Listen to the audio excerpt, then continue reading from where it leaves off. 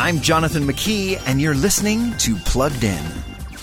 Courtney is just your average high school girl. That is until she finds a mysterious staff in her stepdad's house and somehow activates its cosmic powers. I'm talking about CW's new show, Stargirl, yet another cog in the wheel of DC's Arrowverse.